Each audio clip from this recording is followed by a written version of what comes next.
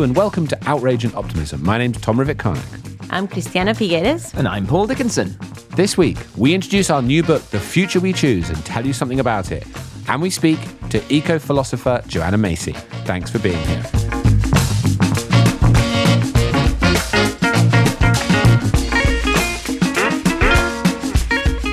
Right, so nice to be back. It's been a week. Lots of interesting things going on. It's been a big week for Christiana and I. We've put the finishing touches to our book, which we've sent off to the publishers. And so we thought that this week, Paul, if you're up for it, we thought we'd tell you about the book. Please, I'd love to learn more about the book. It sounds like a fascinating piece. In fact, you haven't read it, have you? I read large parts of it. I really did, yeah, 100%.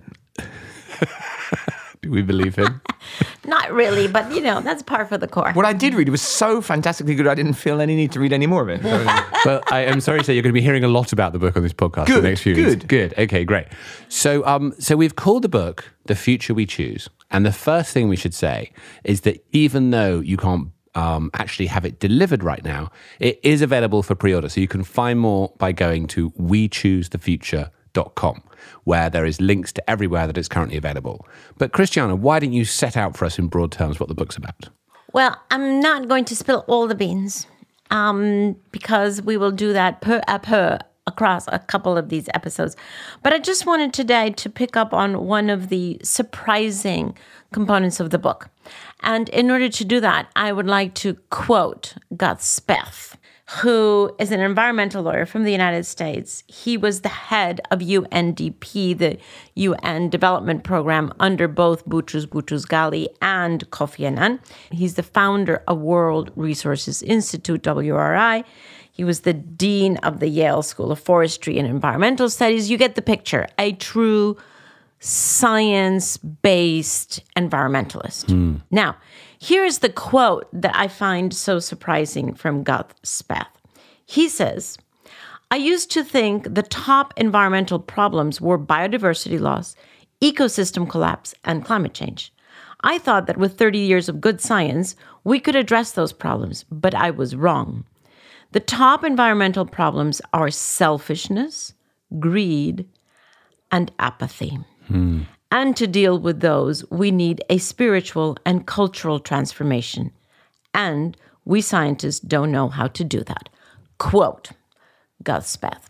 So what I find fascinating about that quote is that someone who has truly spent his life on both legal, regulatory, scientific issues of environmental degradation, including climate, comes to the conclusion now that we actually need a cultural and spiritual transformation. And the reason why I find that fascinating is because the center part, our book, is in parts 1, 2, and 3. And part 2, we will later on tell you what part 1 and 3 are. But part 2 is exactly about what Gus Speth is calling for. It is about a cultural, spiritual, conscious revolution that is necessary to change 3 basic mindset shifts that we need to have in order to be able to address the physical part of climate change.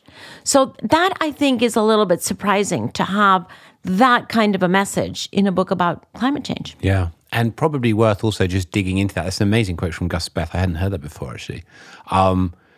Is when we wrote that middle part of the book, what we really drew on was how the Paris Agreement happened, right? So when you joined the Secretariat in 2009, 2010, the UNFCCC, it was kind of an impossibility that the world could reach a global agreement on climate change. And then 5-6 years later, we were fortunate to be there when that happened. And that transformation was, of course, technical, economic, etc.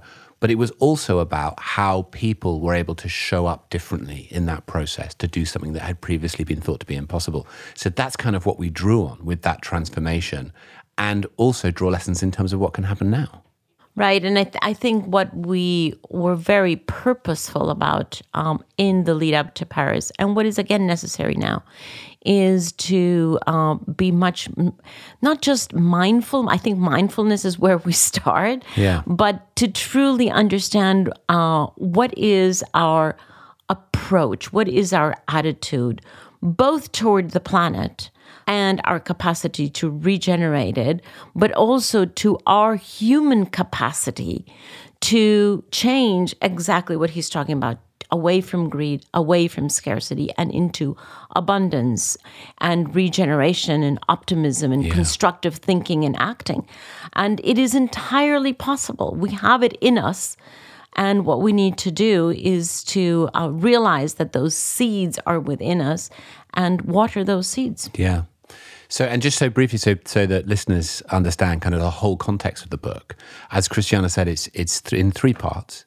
The first part kind of sets out what's at stake in the coming years and what the world might look like in 2050 if either we get on top of this issue in the coming 10 years or we don't.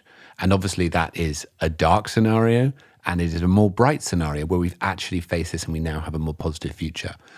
The central section of the book, as Christiana's been describing, is sort of what are some of the deeper human qualities that will make it possible for us to actually make this transition? What can we draw on as part of the human spirit? And what have we seen that is possible in the transformation that led to the Paris Agreement? And then the final section, which is, half the book, which we're really pleased that we were able to put in half the book being the practical solutions, because often it's a much smaller part of these books, is the 10 things that need to happen to take us from one trajectory, the world we're currently creating, to the world that we can create. And that is a range must create, right. And that is a range of different things that we can all participate in, that many, many different parts of society need to come together around, with evidence around what's happening, with practical ideas for individuals, that we think is kind of hopeful and inspirational as well as practical and realistic. So we are really excited about this book. So that's fantastic. Paul wants to get in now with his optimistic or maybe his outrage. No, before that, actually, I'm going to make a little plug for the book because I think the future we choose is the heart of that. And what I love about that quote, I actually now, after 20 years doing kind of climate change full time, I realize we do not have an environmental problem. We have a greed, a selfishness, and an apathy problem. And, little human, like humans we are, we're not designed that we have to dig up, hundreds of billions of tons of CO2 or carbon fuels or whatever. We have choice about how we live, and that's the point.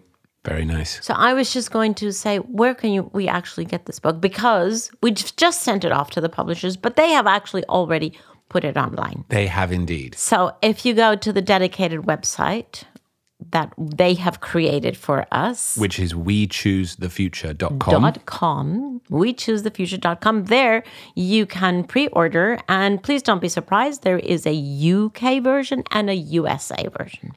With very different covers, which I haven't quite But understood the same content. Why. Exactly the same content, but different covers. I don't quite understand why we have different covers, but that's what we do. So you can choose your cover depending on which shop. If you contact me privately, I can probably get you a USA version in the UK, but that's another thing. Okay, so let's get on with the broadcast. All right. Paul, how are you feeling this week? Yeah, no, good. I'm happy, excited by the world and everything, but I actually came across some kind of popular, I don't know what the word is, a kind of popular speaker, and he was extolling the virtues of Bjorn Lomborg. He was saying, climate change, no one knows what to do about climate change, so we should do nothing. And he said Bjorn Lomborg had worked out with Nobel Prize-winning economists that we, whoever we are, should spend not our money on climate change, but on helping the poor in the developing world with lots of problems they have. Which he's been saying for years. Years. And I have, for our listeners, you've probably all worked it out yourselves, a simple way of removing the edifice of total, am I allowed to say bull, around Bjorn Lomborg? I think that's too bad as well. It's not a question of whether we spend money helping the poor or whether we spend money dealing with climate change. It's a question of whether we spend money on jewelry, computer games, training shoes, ridiculous holidays and food and giant houses and yachts. So to face off two of the most urgent expenditures against each other is an act of supreme stupidity and brutality and must not be allowed to carry on in the intellectual discourse of this world. I am furious at this absolute imbecile trying to say that we must keep our grossly selfish economy exactly as it is and commit barbarism in one way or the other. That's the wrong attitude. Paul, could I invite you to tell us what you really think about that? Okay, I'm just kidding. He's on the fence. What about you guys? What do you think? Do you know Bjorn Lomborg? Yes, he actually came. He had the brazen audacity to come to one of the climate change negotiations. Okay. And it was just really appalling. It's just completely appalling that he had the audacity to come and then start to give his ridiculous arguments. Yeah, which haven't changed for years, right? I mean, I've been given that speech for a long time. No, it's really quite interesting because climate science has actually advanced very quickly. Right. And every year we have more and more granularity and more certainty around climate science. Whereas he is kind of stuck in whenever he started. I can't remember when that was, 20, 30 years ago. He's just stuck there. He is incapable of delivering anything new. Christiana there showing what a bigger heart she's got than certainly me and being somewhat sympathetic to this poor lost soul. Tom? Well, my optimistic point was about the book. Okay. Yeah. So I'm feeling very optimistic that the book is done. It's been quite a long journey, but...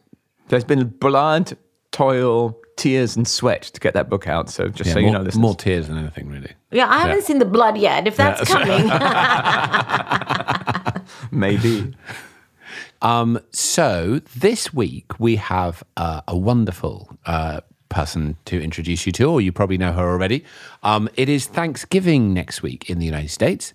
Obviously only a United States holiday, but one with sentiments behind it that are very much understood around the world, giving thanks for things we're grateful for, etc. So we thought that we would bring you a slightly different kind of interview.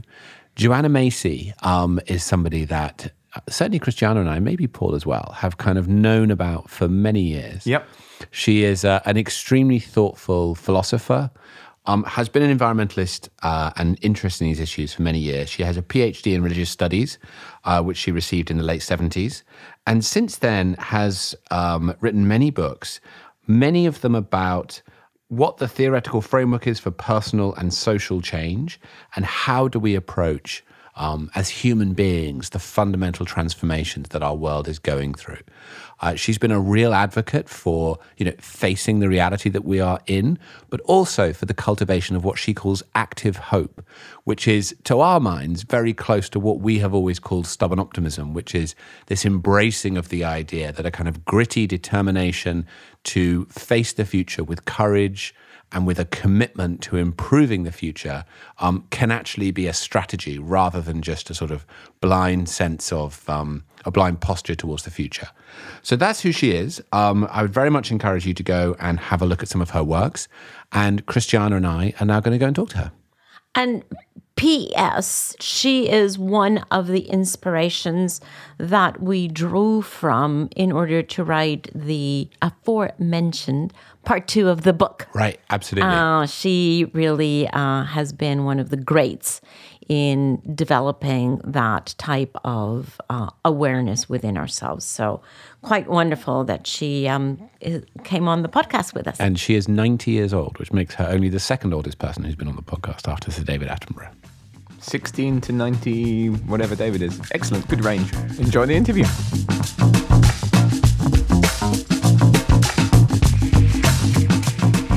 Joanna, thank you so much for joining us. It's a real privilege to speak to you today.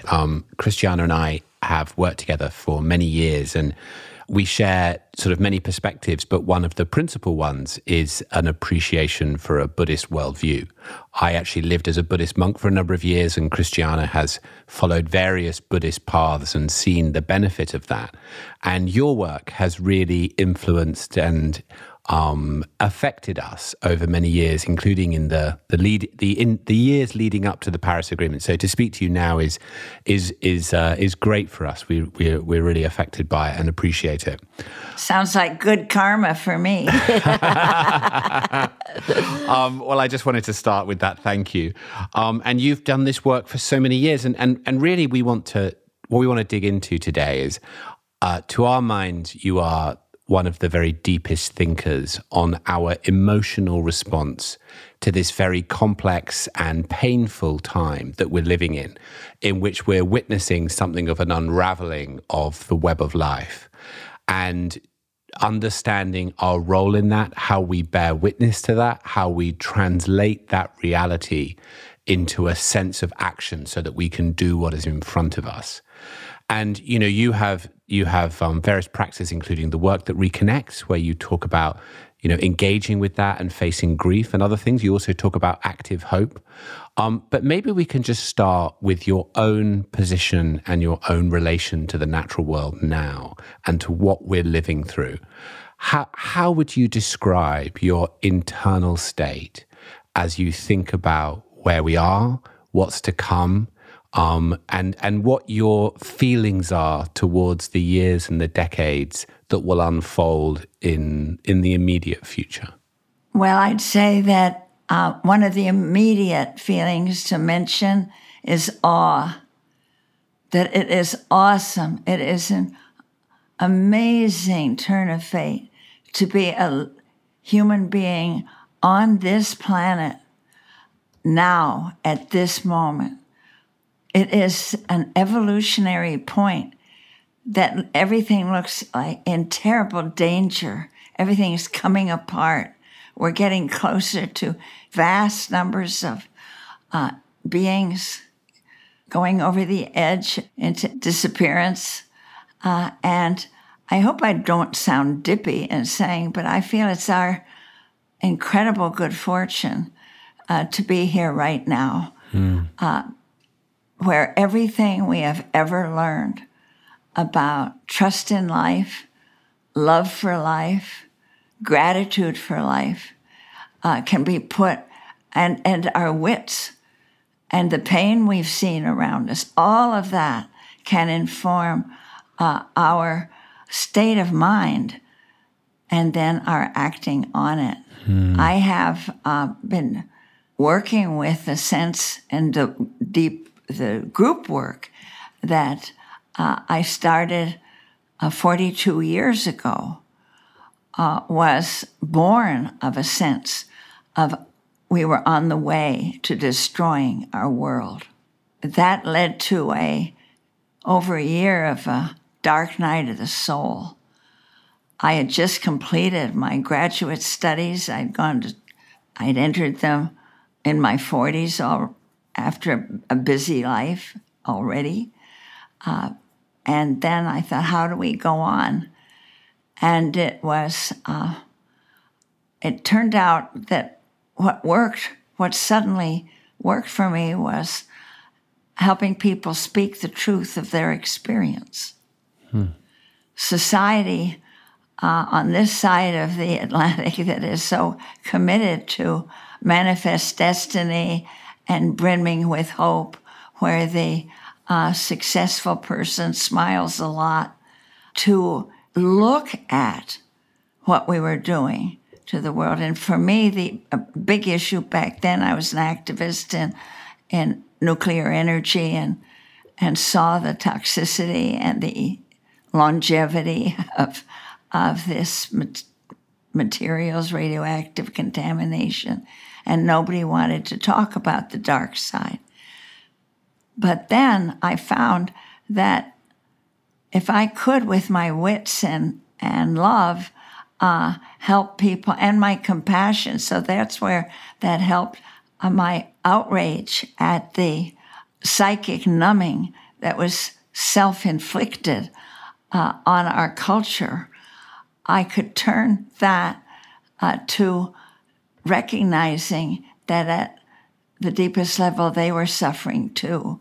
I wasn't the only Cassandra, And in the actual framework of a meditation class, we began talking about our pain for the world.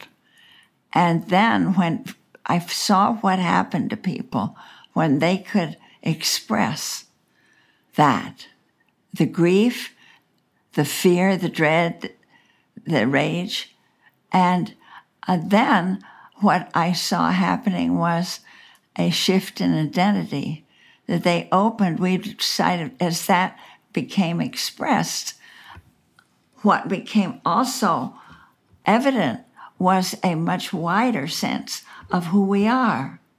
And we're not separate, isolated individuals, deformed by 5 centuries of hyper-individualism in our civilization, but that there was a much vaster sense of who we are and a sense of deep belonging to the earth herself.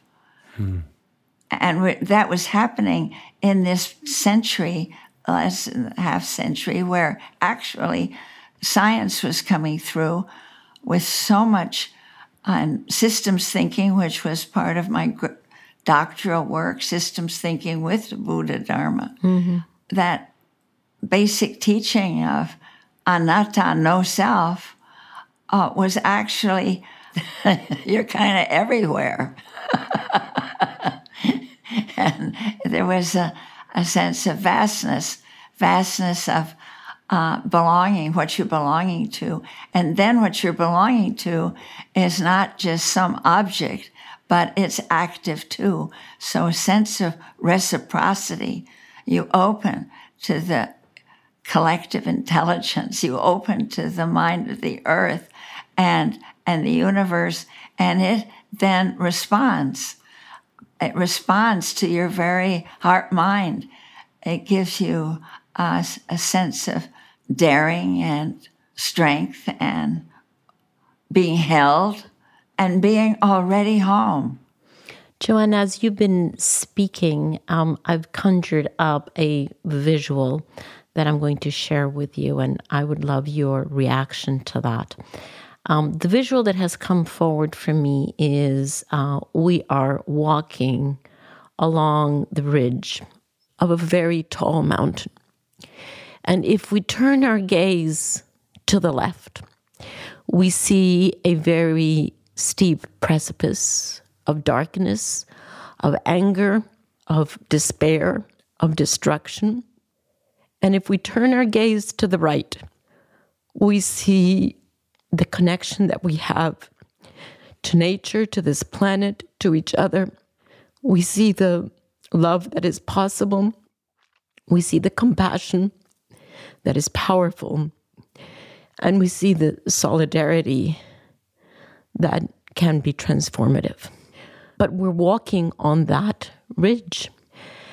And what I find disquieting is that as a whole, we humans have still to decide which way we're going to turn our energies. And can we take the energy that is created undeniably out of fear and despair, can we actually pull that up over the ridge and onto the other side and transform it into the forces of good that can be so transformational? But we're still up on that edge. And this podcast is called Outrage and Optimism because I think we see both realities operating at this moment. We see the outrage that is being felt certainly by adults, but increasingly by children on the streets. And we also know that if we stay on that side, we box ourselves into a very deep, dark hole, and we will not be able to be instrumental in the transformation that needs to occur. So we know that we need to transform that into the optimism on the other side. Now, what I would love your guidance on, Joanna, because you have been a guiding light for so many millions of people, is how do we accelerate that decision? Because I do think that it is a decision. It has to be an intentional choice that we make to get off the ridge, to not deny that we have a dark side on one side because it is there, but to get off the ridge or at least turn our face toward the side of the light and the love and the solidarity and begin a very constructive process, which is now very urgent, of regenerating what we have destroyed. How do we accelerate that choice? Yes, well, it has to do, doesn't it, with fear, so that we can, right now, in our countries, and particularly in my country, the widespread fear, dread, and anxiety is being used for political gain, for extremism on either side, and actually polarizing our country tragically. This isn't no news in that, but for most of us who are hanging in there with deep intentions for the healing of our world, what helps, so many answers to that, Christiana, but one is to not be afraid of the fear, to help people not be afraid of the depths of grief, and even not to be afraid of the feelings of powerlessness and the feelings of sorrow.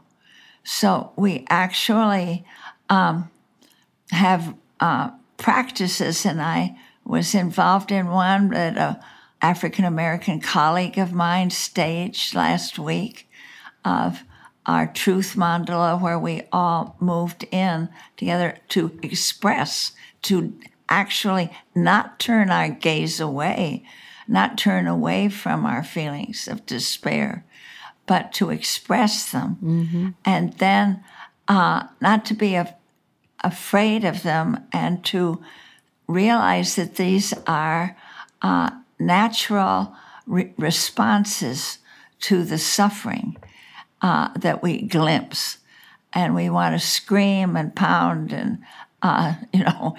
but then to recognize that we feel these acutely because they come from a larger willingness to suffer with our world. And this capacity to suffer with is actually the literal meaning of compassion. And in every faith tradition, it is held up as a saving grace that you can be able to suffer with other beings.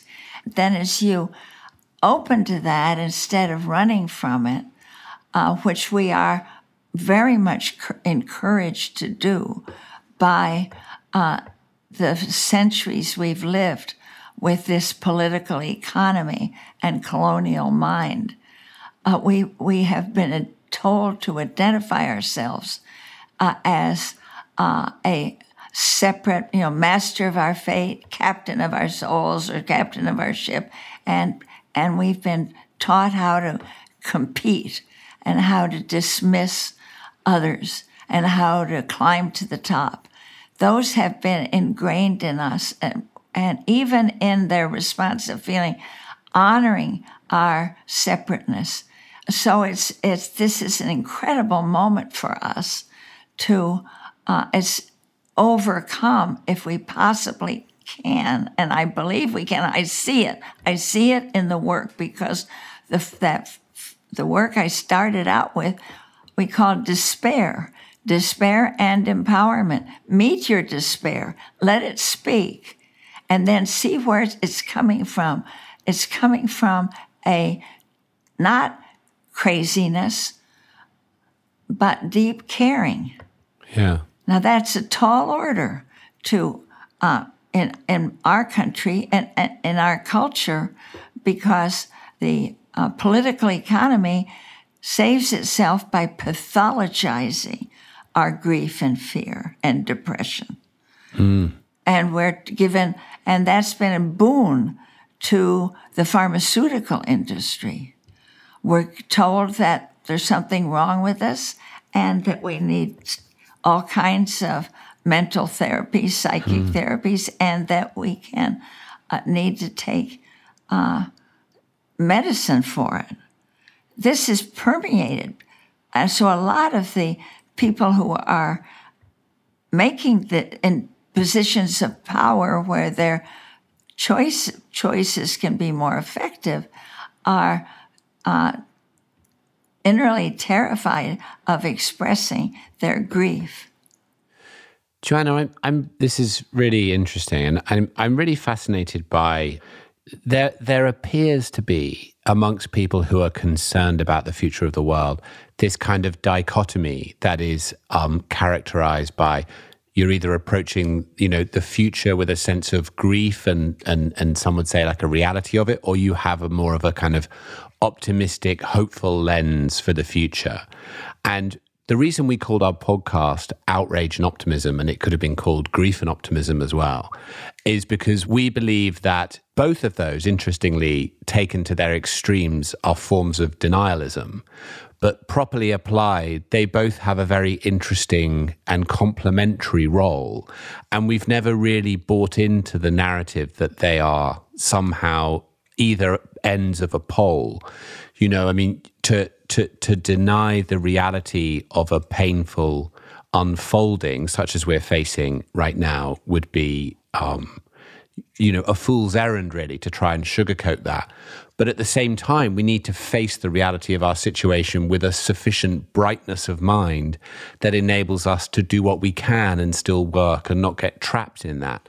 So I wonder if you can just speak about how you can hold both of those at the same time and whether you agree with what I just said. Of course we have to. But what happens with our taking in a matter-of-fact way? Of course there's hurt. Of course there's pain and suffering on our part. But that is just the other side of the same coin as our love for our world. Our pain for our world and our love for our world are two sides of the same coin. And so that we don't need to turn from one or blame one or try to, it's a natural thing. We belong to this world. In a very deep sense, we are our planet. Every atom, every molecule of our bodies, of what we hold in our minds and what we hold in our hearts and feelings and our relationships come from this earth. We are our earth. So the deep ecological view has been very healing for me and very explosive in sense of giving me a sense of, I think that we awaken what I see around me are people awakening to a wider identity, a new sense of belonging, and incredible determination. And they don't get scared because they know they're here for good. Yeah. Whatever happens, we're home. We belong also to our universe. Is that what you meant before, Joanna, when you opened our conversation? You said you were so excited to be alive right now because this is a very unique evolutionary moment. What did you mean by that? Exactly. I do. And as a matter of fact, sometimes I think that the bodhisattvas and other Buddha fields are lining up to take a chance for an incarnation on planet Earth right now, where everything that is real about the celebration and honoring and respect for the miracle of life is on the table now, where we can stand for it. Of course, some of us will end up in jail in 2 minutes, or we can, with people doing what they feel they need to do to protect, when we have a legal system and a corporate system that is commodifying the world. And we're ready to run risks, but with a bold heart. And this sense of being part of the planet and the planetary intelligence growing as we, with our own, that is held by indigenous peoples around the world, that they've managed to avoid this doctrine of our sense of who we are. And so what is greatly encouraging me right now is how these First Nations people in my continent here and in Latin America, as well as around the world, are speaking out with great integrity, I am finding, to model, to not only speak, but to model for us what it can look like to honor life, to honor a life-sustaining culture. And they're being heard. And the young people are hearing them. And even very old people like me are hearing them. And I know that if we manage to avoid the catastrophe, loss of everything, loss of all complex life forms here, it will be because they have stayed so faithful to a vision of our deep belonging. And it's moving fast, even where I live, with the Ohlone people and the Miwok people, and they're being listened to.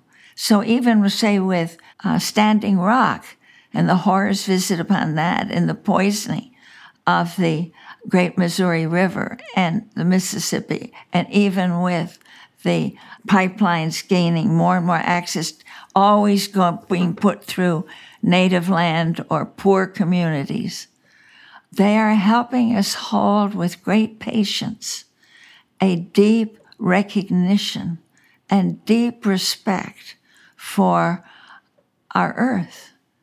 And so our hope is not what we wish could happen or expect to happen, but what we intend, what we want to happen, what we're ready to get behind. That understanding comes from a cherishing of our capacity to choose. We can choose what the world we want to struggle for and sing for and pray for and love. We can choose that. And that choice-making in the Buddha Dharma is the same name as mind, citta. And bodhicitta is our choosing for life-sustaining life on our planet. And that has been a great help to me. Tom and I have to confess to you that we've just finished writing a book, the title of which is The Future We Choose. Oh. And the message in the book is we're at that unique moment in the evolution of human history in which we truly can and must choose the future that we're going to hand over to generations to come. And we're very clear in the book that this has to be an intentional choice, because if we're not choosing intentionally, we're just letting the default happen. And that also has its own energies. And so we're very much encouraging an intentional and intelligent choice of joining forces to build a much better world, which we think is entirely within our capacities to co-create. Absolutely, absolutely. And we become what we choose. Exactly. Well, there you go. I'm thrilled that you've lent your brilliance and determination to bringing forth that book. Well, we will send you a copy as soon as it's out. It'll be published on February 25th, and we will send you, or even before then, or even before. That's true. We can even send you a pre-sale copy, and we will send it to you with much love and admiration. Oh, and I will receive it with wonder and cries of exultation. Joanna, thank you so much. Yeah, blessings on you both. Thank you, and to you. Thank you, Joanna. Yes, thank you.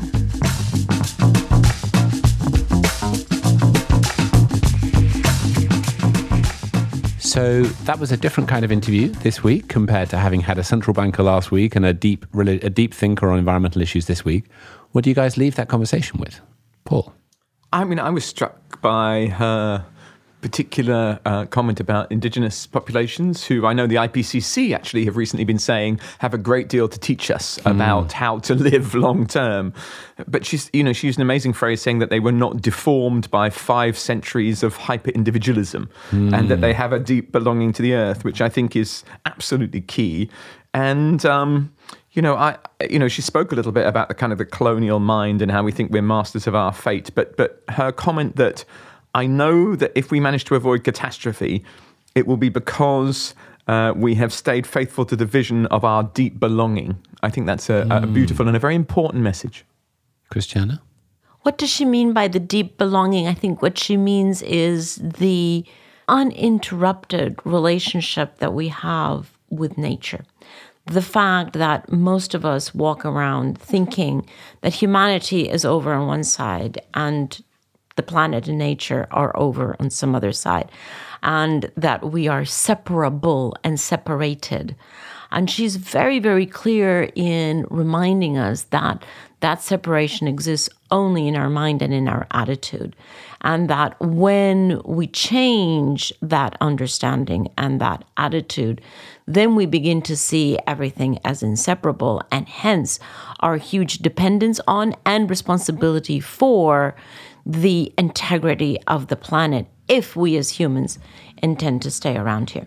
I was also quite taken about how at some point she sort of hesitated on the word optimism in her conversation with us. And I understand that, because the term that she uses is active hope.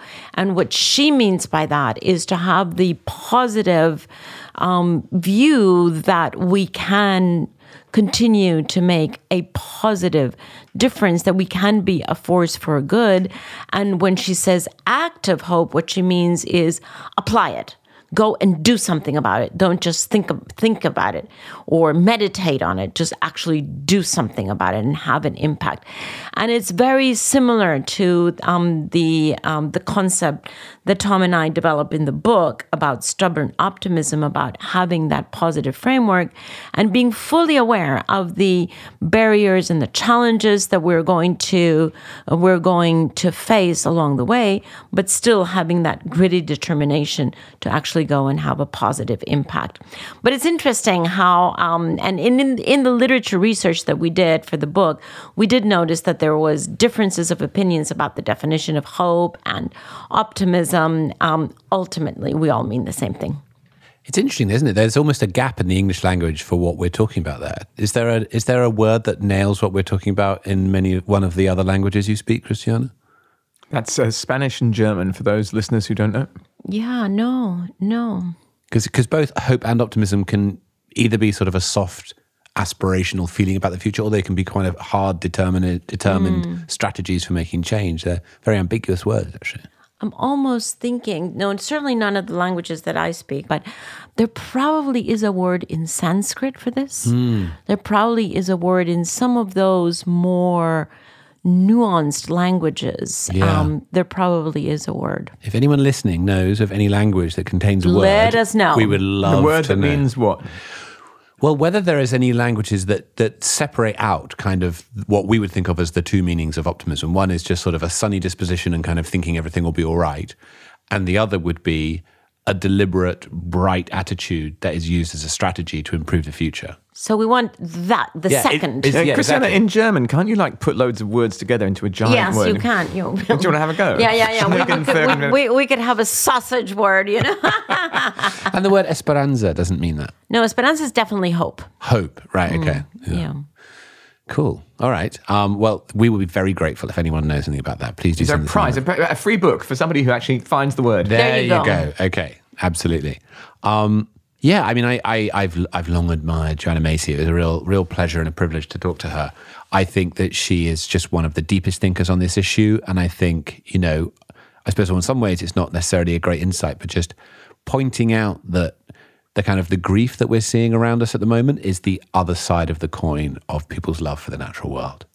And that spilling out has a tremendous amount of hope and positivity in it, because it indicates, if you deliberately see it, indicates something deeper, which is the first word she said in the interview when I asked her about her own relationship with the natural world. And she said it was based on awe, which is amazing that she's so in touch with that. So I thought that was very, very hopeful and encouraging. Awesome, you could say. Awesome. Cool. I think that's it for this week. Thanks Thanks for listening. Bye. So there you go. Another episode of Outrage and Optimism. Tom and Christiana have a book coming out titled The Future We Choose. Pre-orders are available now at wechoosethefuture.com. Go there and buy the book. All right, without further ado, Outrage and Optimism is a production of Global Optimism and is produced by Clay Carnell. And I know that I work hard on this, but you know who works harder? Callum Grieve, Freya Newman, Pete Cluttenbrock, Chloe Revel, Marina Mansilla, Zoe Turlock-Antich, Nigel Topping, and Michael Northrup. And that recording you heard of Joanna Macy was recorded by our colleague, Mackenzie Wilson. You can find us on Instagram, Twitter, and Facebook at Global Optimism, and please leave us a rating on Apple Podcasts. It's super easy. You just go to our podcast page on Apple Podcasts, you tap the stars, and that's it. It's done. You did it. All right. Tom, Christiana, and Paul will see you here next week. Thanks for listening.